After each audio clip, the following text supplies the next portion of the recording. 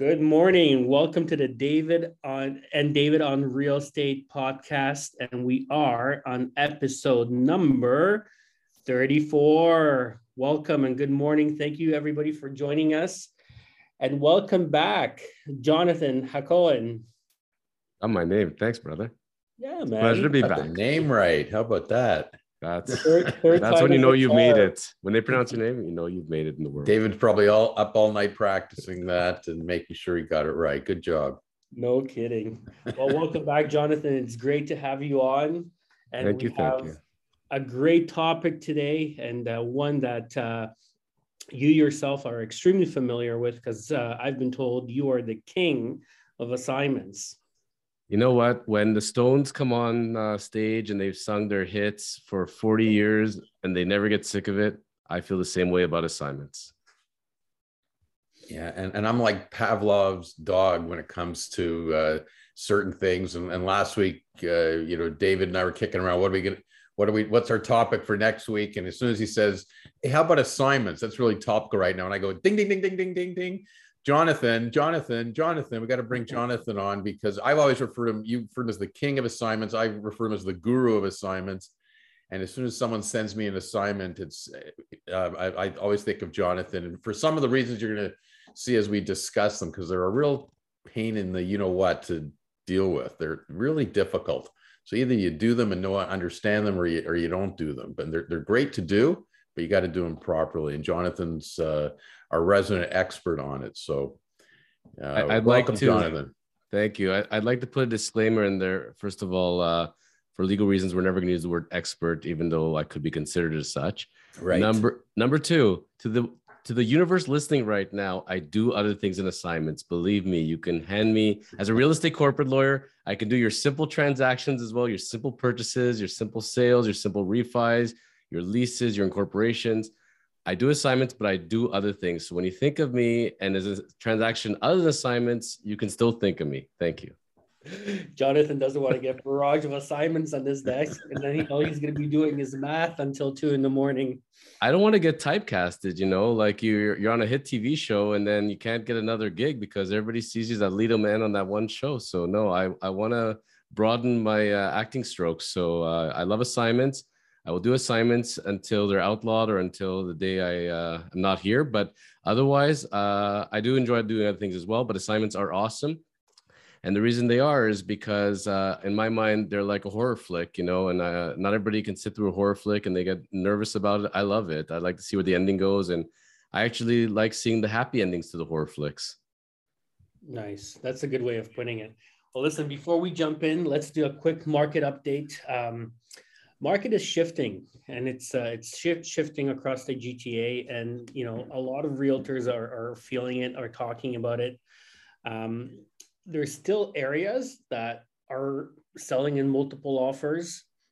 We're still seeing activity, but there's other areas in the market that have experienced a complete downturn, and buyers are really taking their time, pumping the brakes, and we're not seeing the crazy multiple offers that we have in the past. Instead of 16, 17 multiple offers, we're seeing 2 or 3 on some listings, and we're seeing a lot of cancellations and price changes. So to the realtors that are considering listing properties out there, if you are considering holding back offers and doing an offer presentation date, be very careful and really understand your local market and the product that you're selling, because certain price ranges, they're still very active, and certain price ranges and certain products have seen a very big downturn in the demand for them. So you really have to know your local market, your local community, and really understand the product that you're selling.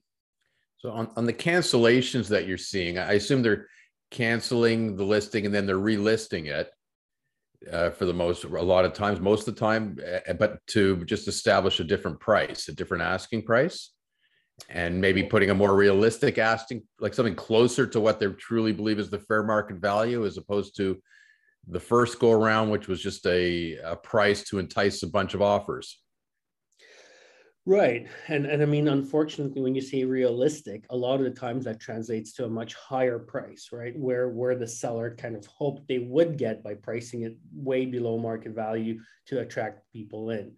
Right. And what we're seeing is we're seeing the market adjusting. We're seeing buyers adjust to the situation. A lot of events happened in the last couple of days and in the last week or so. So first and foremost, Bank of Canada raised their rates. Now it was a very small increase, 0.25%. The bank rate is now at 0.5%. However, what that did is it influenced consumer confidence, right? And when you factor that along with the war in Ukraine and our situation in the world that we're currently facing, the biggest one is gas prices. I mean, everybody's really talking about gas prices. That's something that's impacting everybody almost on an everyday basis. Fuel is almost at $2 a liter, and they're anticipating that it's going to keep going higher. People are debating, what to do next, and if right now is the right time to jump in and buy real estate. So the market is adjusting itself to everything that's been happening around us. Yeah, well, it's interesting. Like, there's always an adjustment. You never know exactly what that adjustment's going to be. Like, some people will still be interested in buying real estate, but maybe they rethink a little bit where they want to live. Maybe because of the price of gas, people want to be closer to a subway line. So those properties become more enticing, more valuable to a lot of people. Maybe certain households say, maybe we can get rid of one car and just go with, instead of being a 2-car family, let's be a 1-car family, and one of us takes public transit to work. So let's live near public transit or good public transit, or live closer to work so we can walk or ride a bike to work. So you never know there's all these factors that go into people's thinking, but it doesn't necessarily mean they're not going to buy real estate. They might buy different real estate. They might be able to afford a lesser property because of inflation, because of the increased cost, because of the mortgage rate. Doesn't necessarily mean they're not going to buy. They might just be buying differently. Yeah. Two questions for David G. Number one, how much do you look at days on the market when you look at in certain regions or certain properties? How much of that is a consideration? And number two, do you think you're going to start seeing people, when they go to sell properties, even if they don't have an electric car, installing electric car chargers just to make their house more green and marketable? I think that's going to be a big trend moving forward. And we're seeing it already happen on the new construction site. Builders are actually offering that as one of the upgrades. Including condominium units.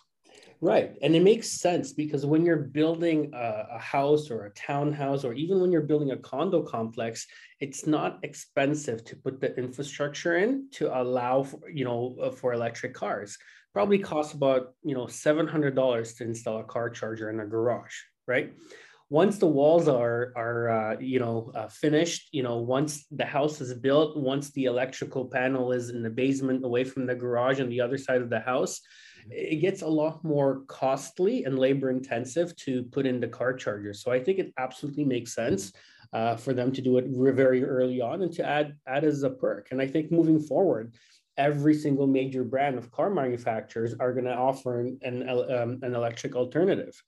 Alberta, made an announcement last night that they're dropping the sales tax on gasoline, and they're giving everybody an incentive to own a green vehicle. It's going to be a trend that is going to be bigger and bigger, and especially now when the whole world doesn't want to rely on Russian oil, I think this is a very viable option. Yeah, we just need the charging stations. The infrastructure. One of the reasons that Tesla has such a huge advantage is the infrastructure that they put in, right? They have charging stations everywhere. I think in Mississauga alone, we have 3 major charging stations, right? And you have the app, and you can locate the closest one too. It's a very, very smart system. It builds a lot of brand loyalty, certainly. Right. And I looked at, when we were shopping for a car, I looked at Audi Q8, and absolutely gorgeous vehicle. Right. But then you look at it and where are the charging stations? There are no charging stations, right? That you can tap into. So going outside of the city, going up to the cottage, traveling, you have to take those things into account. And with a Tesla, if you forget to charge or you have to go somewhere farther, you can stop at a supercharging station, and in 40 minutes you have 75% of your tank, and you can go on your way. Cars. That's important. I was going to say cars, houses. It's amazing with inflation, with demand. You want to go buy a Tesla, you want to go buy a new construction house. It's not so simple as just walking in and just buying. It's getting on a list, it's knowing the right people, it's having to buy resell or buy assignment. It's this is where all major products are headed. It's just and it's funny, as inflation is going up, demand is going up on a lot of these products. Well, the car that I drove before my current car was a diesel car. Okay. And the mileage was amazing. And the price of diesel the whole time I had it for 4 years on a lease was always less than the gas price. And, but unbelievable, the mileage that I got on it. So it was fabulous that way. It was a different ride, different sound. I loved it. A few times I hated it because I'm in certain places, like not in my neighborhood, and I got to fill up. And not every gas station had a diesel pump, and those that did have a diesel pump had 1 out of 12 pumps is diesel. And you get there, and there's 2 trucks waiting. They're going to fill up like 500 gallons each ahead of you, and and you're running out of gas, and you got to get somewhere, and you're searching on your app, where's the next diesel station. So it became a little bit inconvenient. So I just had to make a point of always filling up near home or near the office where I knew there's a station, because it's not everywhere. And you think, okay, this will be great once there's more diesel. Now they're getting rid of diesel completely. but the same thing with the electric. Like, you need to be able to have that confidence you're always going to be able to charge your car. And once that happens, and there's certain countries that are way ahead of us that way, and that really have a good grid. And once we do that, then it's great. And then we're not dependent on oil as much, and we get better mileage and a cleaner drive, quieter drive. It's a great drive. For those listeners out there, in case you're not certain, we are in lovely, snowy Ontario, Canada. Spring is coming soon here, so we're very, very excited. But if you go look outside and you think of what your stereotypical Canadian winter is, we got them this year. Oh, yeah. Yeah. I was going to say, I watched a really good YouTube video last night with Warren Buffett, and he was talking about the current situation, and he was talking about inflation a lot, and the type of assets to invest in, and he was criticizing holding cash so much, right? And he was saying that their inflation in the States is 7%. Ours isn't quite that high, but he was obviously talking about their environment. He was saying that if you hold money in your bank, you're really losing 7% of buying power on your money. And even if you invest in something like a GIC, which pays 1.8% return, you're still negative 5.2% on your buying power of your money. Right. So after listening to that, I thought to myself, well, buying real estate is probably a really smart idea as a hedge against inflation. Right. Especially in local real estate, like Jonathan explained, where we are. We're in the the GTA and the Golden Horseshoe, we call. We've talked about this many times in our podcast. We somehow seem to be bulletproof in our neighborhood, our extended neighborhood, and there's a bit of a pause sometimes, occasionally, but there's never really major real estate corrections. The values always gradually go up. And it's never a bad investment to have real estate of any type, especially in the GTA. If I'm going to segue this and do a quick shout out, I did a webinar just this week on real estate investing, the legal side of real estate investing. And one of the first things I talk about was the fact that the typical real estate investor isn't typical anymore. You picture these people that are holding like 5 to 10 properties, they've made their incomes, they start investing later in life. And once they bought a couple properties, it started to snowball. But more and more now, we're seeing from our legal side of things at Cormans that you're getting younger investors, the ones that are in their 20s, maybe buying their first condo, but then they're not necessarily selling that condo. Instead, they're renting it out and using the equity that they built in their property to buy their next property. And maybe they're going to rent that one out too, or they're going to live in it. So the whole complexion, of who's buying real estate and why, I'm seeing that there are people in their 30s now, and they're up to 2 to 5 properties. That's amazing. You know, the sky is the limit for people like that. And the true wealth is, I found in our clients, at least the ones that are truly ahead of the game, have one common thing among them, is that they are real estate investors, And they buy very often buying by way of assignment. Right. So let's talk about that. What is an assignment? Well, in its simplest form, it's selling a contract. You know, people think of it as it's not real estate. It is real estate. You are selling real estate. You are selling an interest in real estate, but it's not it's not something you're walking into and you're selling the house, the condo per se, because very often it's not even built yet. You're selling a contract for the right to purchase real estate.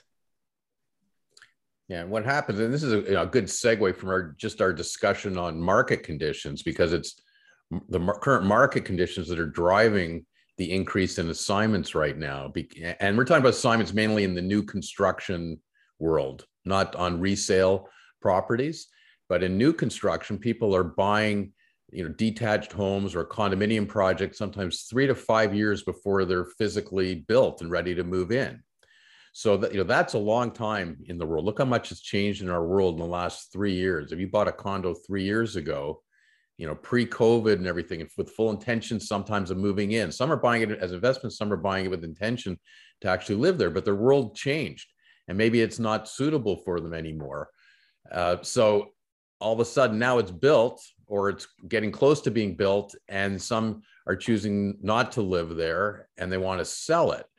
So they're selling it by way of assignment. So whether you're an investor that's sort of flipping it, or maybe someone really bought it for themselves, but circumstances change, don't want to live there anymore, they're selling the agreement of purchase and sale they entered into with the builder to a third party. And then that party will complete the transaction with the builder. To throw in there that on David K's point there, assignments can happen on resale. Absolutely. Here in Ontario, we tend to not see it that frequently, but we do have it where somebody purchases a property by way of resale. So it's an existing property, very often with development potential. And they're saying, you know what, I bought it at a really good price. I knocked on someone's door or what be it, or I just got lucky on the market. This thing's not closing for a few months. I'm doing my due diligence. You know what? I'm going to flip the contract, let somebody else take it over, let them do the construction or tear it down or live in it or whatever being. So it does happen in resale as well. It's very common. I know in BC more than it is Ontario.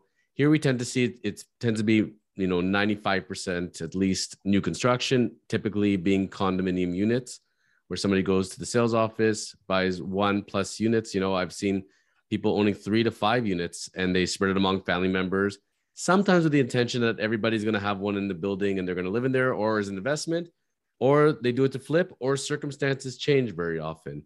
And without jumping too much ahead, depending on what your intention is, could have big tax ramifications for the people out there. So if somebody's going to go sign a contract to go purchase new construction saying, I'm going to flip this thing, I'm going to make, double my money instantly. First thing I always tell them is speak to your accountant, because note, there are potential tax implications with everything in life. You can't just go make money per se.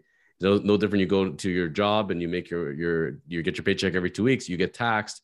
This is the same idea. Yeah. And one of the reasons people look to do assignments, because they're buying these properties sometimes 3 to 5 years before, especially, we're talking about our market, most of the time when it's completed, it's worth a lot more money than when they sign the agreement of purchase and sale. So that's sort of the key thing. So, those that bought it with intention of always flipping it, always assigning it, are saying, oh, I bought it at 500, I can now sell it for 650, I got a profit of 150 or whatever. So, and that was always the plan to get that. Now, we have had some projects in recent years where that increase didn't happen as much. So you always have to be careful. Like, there's no guarantee that it's going to happen. But one of the reasons assignments are as popular as they are is investors get in with the expectation that 3 to 5 years from now, it's going to be worth a lot more and I can flip it. So I'm putting just my deposits down, my down payment down. That's my investment right now, but I'll get that back and then I'll get a profit, down the road. So that's one of the reasons that drive it. And then the others, like I said, is the change in circumstances sometimes force people to say, hey, I can't close. I can't get enough of, the value went up, but I can't get the mortgage financing. My job changed. I got to live in another part of the city. There's different circumstances where people just, don't want to complete that transaction. So they look for someone to take it over. And they hope to get a profit still, but they certainly hope they're not going to lose any money, at least get their money out. And we do a lot of those type of transactions too.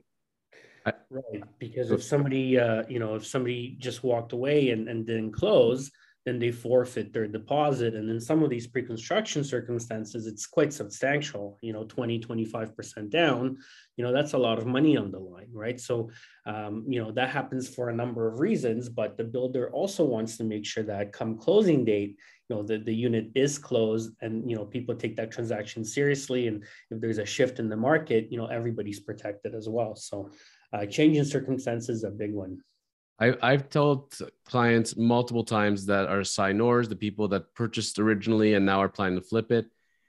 You have to think of it's still gambling per se. Everything in life you put your money into is a quote unquote gamble. If you go buy rare exotic cars, you're thinking it can only go up. Well, it might not. You go put your money in a savings account, you're getting 0.002% interest. That's safe, sure. You're going to go to Casino Niagara and you go play roulette, very dangerous. You go buy stocks and bonds, there could be fluctuations. In real estate, they tend to have that more safety net. And I've been practicing now for close to 20 years. And on assignments, let's just throw a broad number. Let's say I've closed 2,000 assignments in my life, okay?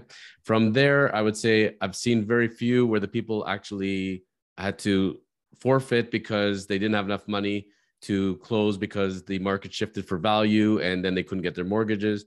But that did happen. Most of them happened in a very small amount of time where there was a particular shift in the economy and things just kind of paused. They didn't go down, but people were just very cautious. Banks were very cautious. That was not a great time. And if they would have timed it, that they would have sold it 2 months earlier or sold it 6 months later, they would have been laughing. But you got to have some luck in this thing as well. But like, for example, like now, I've seen a couple of assignments where people are selling, brand new townhouses, and they're making $400,000 to $600,000 on them. That's a lot of money, and they put down $60,000, $70,000 over 2 to 3 years. That's a great return. That's an amazing return. And you didn't have to changing, right? You didn't have to live in there. You didn't have to carry the thing every month. You signed a contract over a couple of years. You put down, let's say, $60K. Now you're selling your contract. And on the numbers, you're making $400,000 before taxes. That's pretty amazing. Yes, you might as well, depending on their job, they've been better off just sleeping at home and watching TV all day and just relying on that contract. But that's again where it's a form of gambling. From the lawyer side of things, when we see our deals coming in, we're seeing in the past 3 months at least a very, very common trend. Majority of the transactions I'm getting in, for example, as a real estate lawyer, I'm seeing them status certificate reviews because people are hoping to buy resale condos. They get frustrated. So they're saying, I have lost out on so many of them. There's been 20 offers, 15 offers. Like I tried to do a bully offer. I'm going to go line up and do new construction. So I'm going to go buy brand new from the builder. All of a sudden, my realtor wasn't allocated enough units. The thing sold out really quickly. I tried negotiating with the builder. There was no incentives to be had. It's not like it was a year ago. Now it's a builder's market and there's no freebies. So you know what? I'm done with this process. I've spoken to my realtor. They have a pipeline and they know a couple people that have bought by new construction. And you know what? The thing's going to go into occupancy in the next 6 months. I have my certainty. I'm going assignment route. And for a lot of the buyers, the end users of it, even as investors, when they're looking to get into the market, they're saying, this is an easy way for me to do it. At least I have the certainty that once we get the consent from the builder, I have real estate I can buy. And I think that's the attraction now why people are buying by way of assignment. Yeah, I mean, it's definitely solving the inventory issue that we've had for such a long time. Like the last 2 years, there's been no real estate out there whatsoever. Like builders have been selling pre-construction units, by the drones, right? So that's really the only type of inventory that we've really seen out there. Yeah, and the builders are really careful with their inventory too. So a builder these days, it used to be they just opened up a sales office and hope that people would show up and come in. And whoever came in, they're going to negotiate with and try and sell to. Those days are long gone. Now they open up a project and the builder is doing their due diligence on you as a prospective purchaser. They're not even allowing you to come in and be a purchaser. They're not going to give you a brochure until they qualify you as a real buyer, whether you're an investor or you're buying it for your own purposes. You can't even get in the door. You can't negotiate anything until they pre-qualify you. It's really remarkable right now because there's that much of a demand for these things. So then let's say you're actually buying for yourself and you bought a place 2 years ago. One of the things that a builder's insisting on too is they want evidence that you will be able to get your mortgage. They have to see real hard copies of pre-approval from a bona fide mortgage lender or evidence that you could buy it for cash. And they're very careful with these pre-approvals and what they'll accept. I had 2 letters from builders' lawyers this week accusing our clients of fraudulently providing their mortgage approval documents to them and giving a few days to provide proper documents, or they're going to terminate their contracts and keep the deposits because they think they've been, you know, there's some fraud going on with what they've produced. So they're really careful. So let's say you've been pre-approved legitimately a couple of years ago, you qualified for a mortgage, you sent it into a builder. All of a sudden, let's say you're coming to close this year in 2022. Let's say it's later in this year. Interest rates just went up last week, like David said. There's a really good chance interest rates are going to go up again in 3 months. Maybe it happens again in 6 months.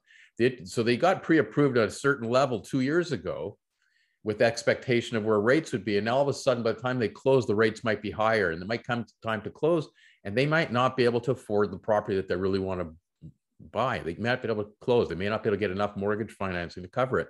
Therefore, they start saying, what are my other options? If I can't close, I don't want to default.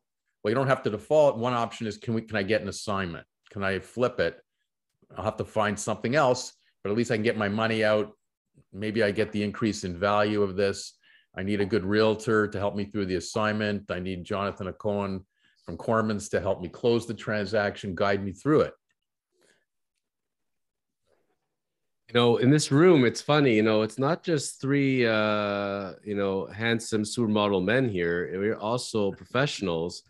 And the reason why the 3 of us are talking about assignments, and to the public out there, if you're a person thinking of purchasing by way of assignment, or you have a unit, a new construction contract, and you're thinking of flipping it and selling it by way of assignment, we can't emphasize enough, and this is not to terrify you, but you should be terrified. You need to have professionals working with you. Cannot emphasize enough. When you have a buyer and a seller, the assignor, the assignee, the assignor, the original buyer, flipping the contract to the new buyer, the assignee. We need to have 4 professionals in place, besides the accountant, which is also very important, certainly. But you have to have 2 good realtors, 2 good lawyers. They all have to speak the same language. They have to understand assignments. If you have one person from those 4 professionals that don't do assignments, don't understand assignments, are very nervous, you know, they can kibosh a transaction. So you could be putting in all this time looking to purchase your dream home, or you being the assignor looking to sell, maximize your money, going through this whole dog and pony show, and somebody drops the ball, and then you're starting back from square one. And assignments are like ticking time bombs. Once you're making a decision to go ahead with it, you could be under the gun. And if you waste too much time and burn through your time, you may lose the ability to assign. And then that changes your life plan, your life projection. So just from the first and foremost, if you hope to have an assignment go through of any kind, make sure you're retaining the right professionals from day one, and get your realtor, get your lawyer immediately, and make sure they're speaking together. Don't leave any of those people to the last minute. Jonathan, I'm also going to add mortgage broker to that list, right? Because absolutely, yes. It is fundamentally important that your mortgage broker understands the assignment process and that the lender feels comfortable, you know, lending on the new purchase price, right? Because, you know, from a lender's point of view, you know, somebody paid X amount of dollars 3 years ago, and now somebody's paying Y amount of dollars 3 years later. And you know, that gap can be significant. and the lender needs to feel comfortable with that increase. And not all lenders do. It's, you know, sometimes it can be a very tough situation to sell to a lender, right? And if they don't have experience and they haven't done assignments, you know, it can be a very, very tough situation to have a discussion, certainly on the surface. So, you know, if you don't have really good professionals, really tough to navigate. You know, if you picture it as far as a room in a boardroom, and you'd have to bring all your party into it. You're starting off with the assignor assignee, then everybody's bringing in their lawyer, bringing in their realtor, bringing in your accountants, because on assignments, both sides need to be familiar with what the potential tax implications are. So you have to have your accountants as well. Good point. And then as well as the assignee bringing in their mortgage representative, that's a lot of professionals and a lot of people that have to be giving professional advice and dealing with it. And that's why assignments are so important. But in my experience, a lot of people do not speak to the mortgage rep until near the end, unfortunately, and then they can get burned very quick. And also not speaking to their accountant, not realizing how complex the tax ramifications being, and making sure they have their game plan from day one. So very good point, David Gorski. Thank you. Yeah, and one of the key elements of an assignment transaction on a new build is getting the consent of the builder to the assignment. Like, that's an essential part of each one. You have to go to the builder and get the written consent, and the builder's lawyer will produce a 3-party document that's signed by the builder, the assignor, and the assignee on this. But part of that process for the builder to provide that is just the same way that they pre-approve the mortgage for the original buyer. They want to be satisfied that the new buyer, the assignee in this situation, can also qualify for a mortgage or has cash to close the transaction. So they got to go through that process with them again. So that's why, David, to your point, you have to have that mortgage broker involved early to make sure they can get that money, and then provide that written confirmation that there's a lender that will lend money based on whatever the value is then on the assignment price, and not just on the original agreement of purchase and sale price, because they're very different numbers, right? So great point. Like, they've got to understand it. They've got to be able to explain that and show that to the lender, and show the lender comparables. Like, these condo prices haven't closed yet. So, Right. So, you know, how do you determine what the assignment value really is? You got to, as an agent, you got to do a lot of work to figure that out and get comparables and everything, because there are no transactions in that building that have closed yet, usually, when they're trying to do these assignments. So you've got to figure out the right value, and then you convince a lender to lend based on that value. What about an appraiser? How do you deal with appraisals of something that hasn't been built, right? And I mean, you know, it gets very complicated. But the good news is that, you know, we are seeing more and more assignments. People are becoming more comfortable with them. They are becoming more mainstream, and you know, we have the professionals to be able to help you navigate through this.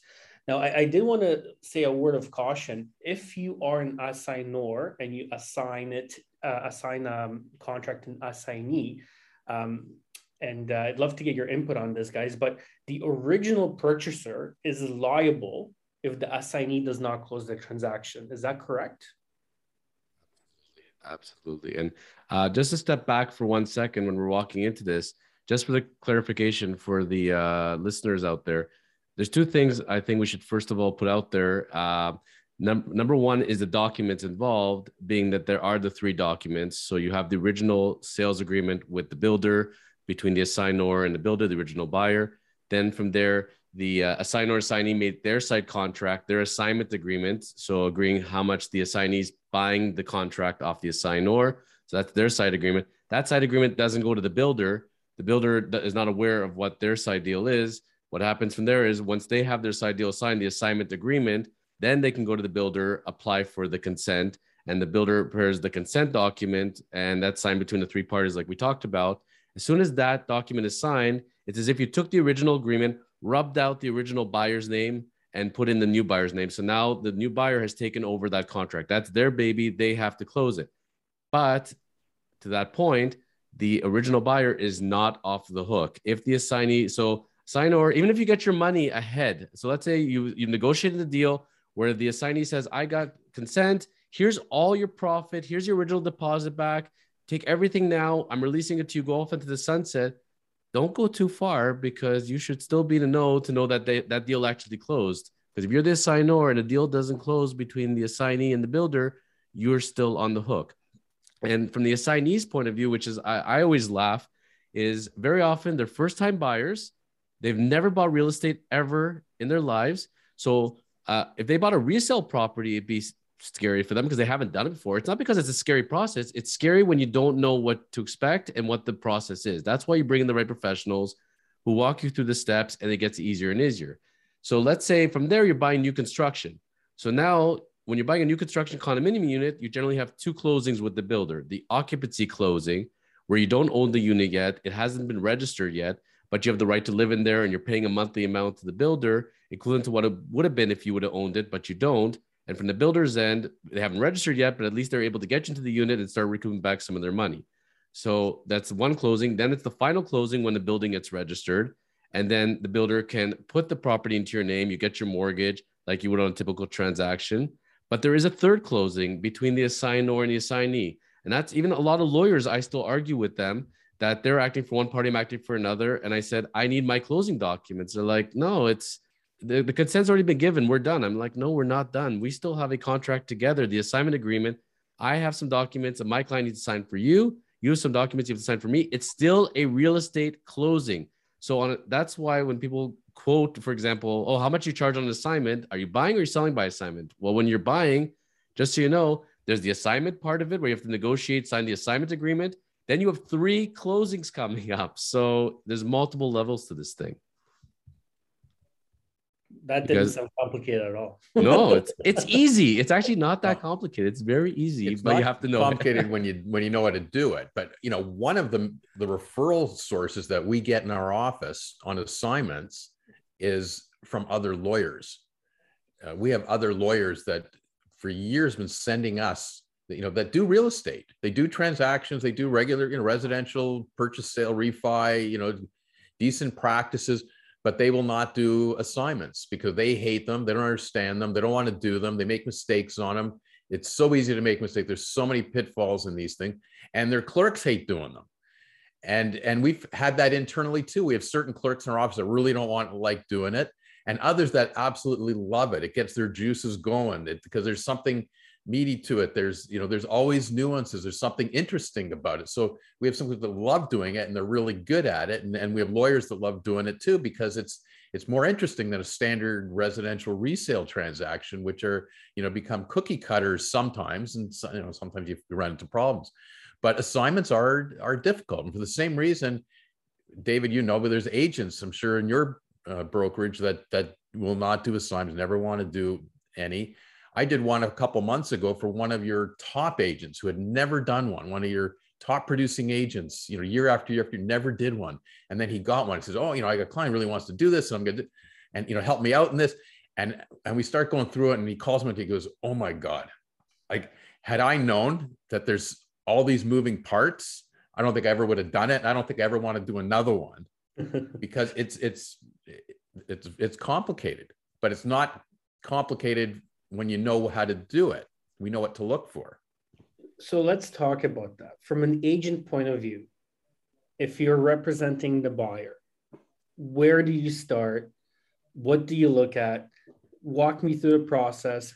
And I know you guys see a lot of mistakes on the APS. So, let's talk about some of those mistakes, what you guys see and what agents can do to make sure that, it's a very smooth process for their clients. Can I start with a real life example? Please. All right. So we got, and this person, if they're listening, it's you, you messed up. Love you, buddy. But you're a real life example now. So you got top realtor in the GTA, like very well known. Okay. Done this for many, many years. Let's say you've been a top realtor, probably at least 30 years. Okay. And does very luxurious homes and goes to purchase a property for himself.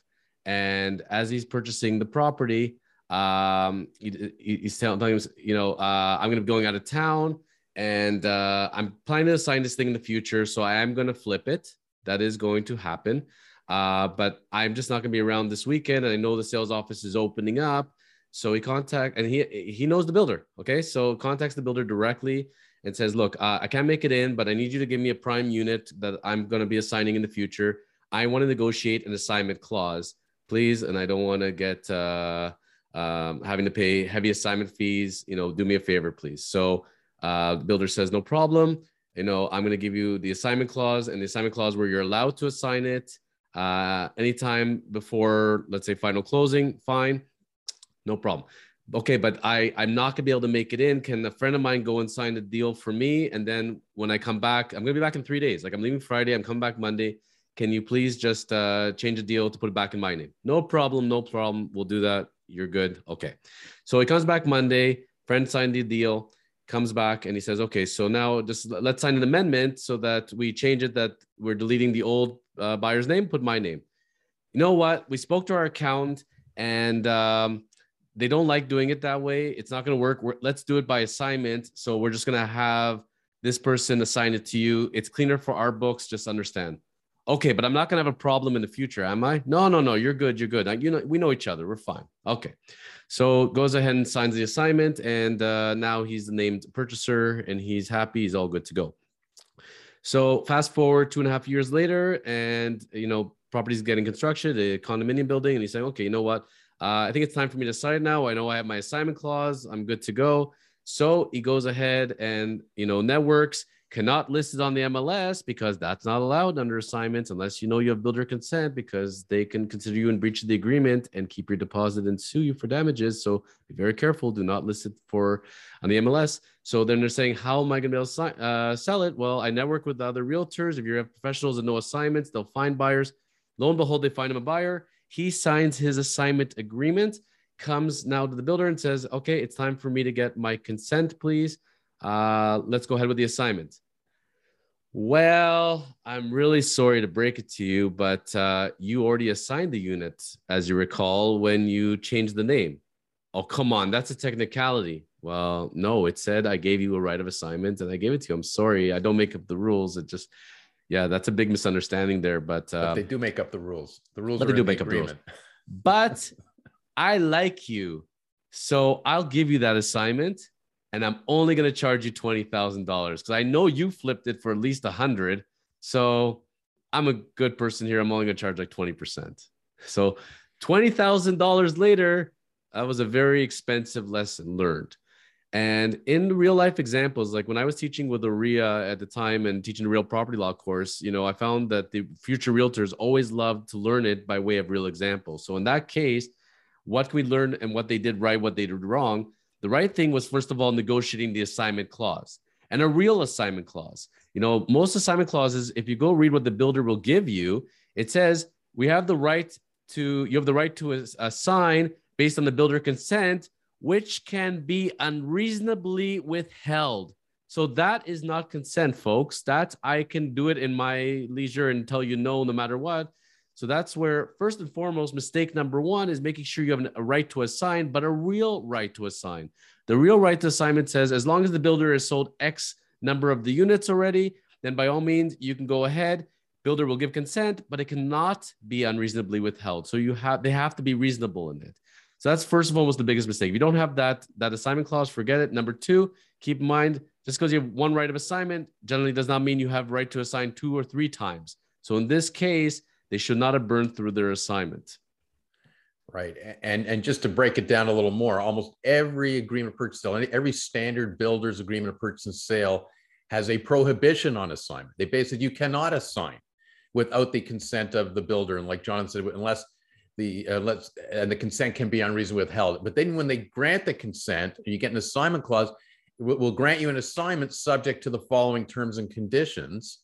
And you got to go through that carefully and see what they really are, because included in that is that prohibition against marketing the property, putting on any MLS, social media platforms, WeChat, anything. So yeah, you can sell it, but you got to do it privately, to your local people. If you're an agent, you can do it to other agents in your office, but you can't publish it. And if you do violate that, you're in breach, and you get a letter saying from the builder's lawyer, so you're in breach of the contract. We're terminating you. We're keeping your deposit. We'll sue you for damages.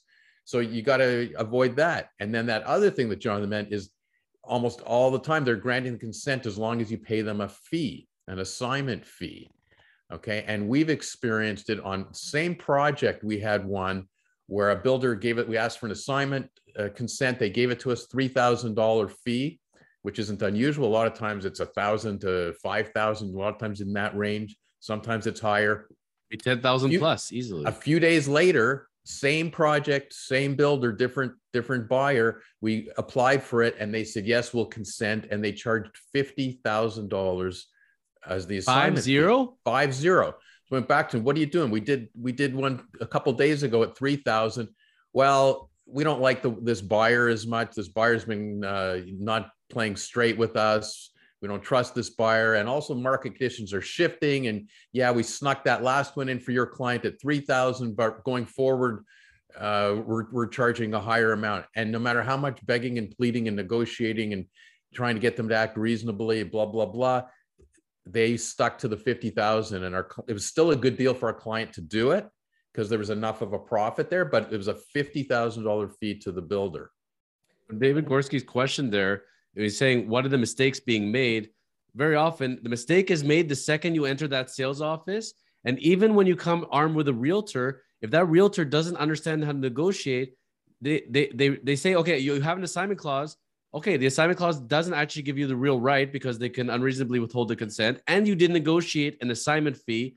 And from there, you didn't recommend for the client to go review it with a lawyer. And they should, because there's in new construction condominiums, there's a 10-day cooling off period, but in new construction houses, people think there's the same 10-day cooling off period. There isn't. So you have to have a lawyer review clause in a new construction house agreement. Otherwise, you may not have the ability. And then from there, if you didn't negotiate the right assignment and you didn't cap your assignment fee, you could be in for a big surprise where you spent all this time looking for a new buyer, a new assignee, and the builder to come back and say, no, I'm not consenting, or yes, I am consenting, but 50,000, please. Yeah. And you can go challenge it. You can say the builder's not reasonable, charging 50,000, but you end up having to close your transaction first, reserve your rights, and then take them to court afterwards. How much are you going to spend in court fees and legal fees to try and convince a judge that 50,000 wasn't reasonable? Last time I looked, there's no law against life being unfair. So Exactly. So you got to be careful going in before you commit yourself on these things and negotiate it. And like, if anybody listening to this takes any takeaway, it's always have the right to show this to a lawyer to make sure you've got the right language in the document. Like, and when their clauses are not created equally. And when they're promising you things in the sales office to get you to sign on the dotted line, okay, yeah, this is not a problem. I'll give you this, I'll give you that. Get that in writing. Even get an email saying, it was a pleasure to meet you. You told me I'm going to have this. Get it in writing. Because if you don't get it in writing, when you're going to come back 2 to 3 years later, they're going to say, oh, that person doesn't work here anymore at the sales office, or you misunderstood that. We would have never said that. And now you're left holding the bag. Get everything in writing, please. Yeah. And it just comes down to having the right team, the right representation. I just want to step back really quickly and unpackage something that David Corman said. And I want to caution realtors out there, right? Because if a client comes to you and says, hey, I want to sell my assignment, you have to review that original APS and you have to take a look at that assignment clause very carefully. And you also have to look at the circumstances around the assignment and make sure that you do not get your original buyer into trouble with the builder. Because we are seeing significant amount of money being made here in appreciation. The last thing you want is for the builder to cancel that contract because you're violating the rules, right? And as a professional, you have to be extremely careful on what advice and how you guide your clients and how you represent and how you sell assignments. Yeah, and there are a lot of pitfalls that we haven't even gotten into talking about. There's a lot of tax pitfalls that you have to navigate too. There's land transfer tax that's not being done properly a lot of times. There's HST issues. There's HST rebate issues. And this is where having someone like Jonathan Ocone, the chosen lawyer, to help you navigate through things like that. These are difficult issues, and a good accountant has to be involved in this process too, right, Jonathan? We're always want an accountant helping. 1,000%. Capital gains, business income for the assignor.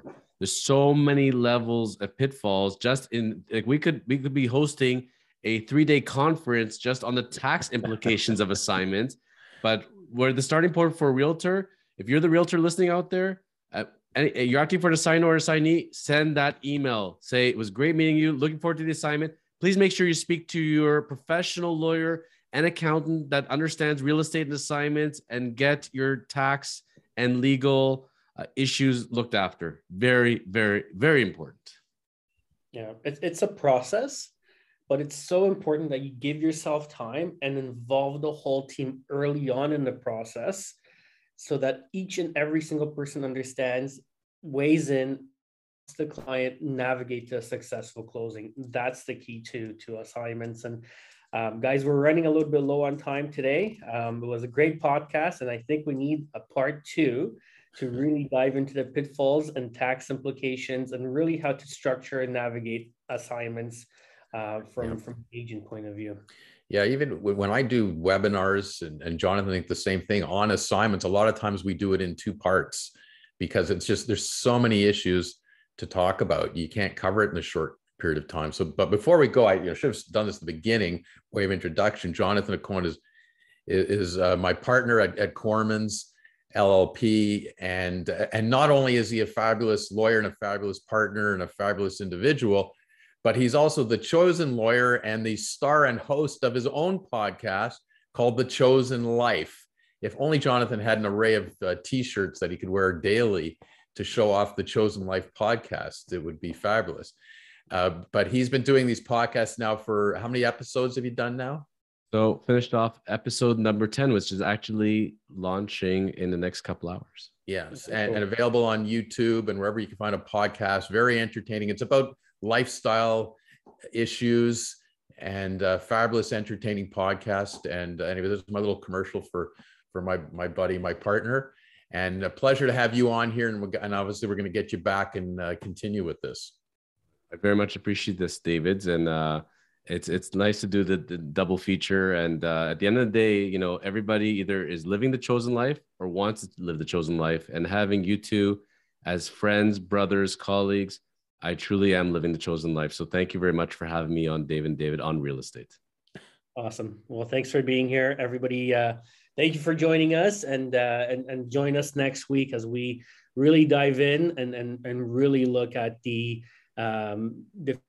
intricacies of assignments and how to navigate them. Stay tuned. Stay safe, everybody. Thank you, guys. Welcome to David and David on Real Estate. Join us as we explore the ins and outs of the real estate market and dive deep to understand the issues affecting buyers, sellers, investors, and businesses. If you love real estate as much as we do, sit back, relax, and gain an insider's edge to the exciting world of real estate. David Gorski is a broker and the owner of Sutton Summit Realty, a powerhouse brokerage providing guidance to over 180 realtors. And David Corman is a partner at Cormans LLP, a respected law firm specializing in residential and commercial real estate transactions, with offices located in Toronto, Mississauga, and Markham.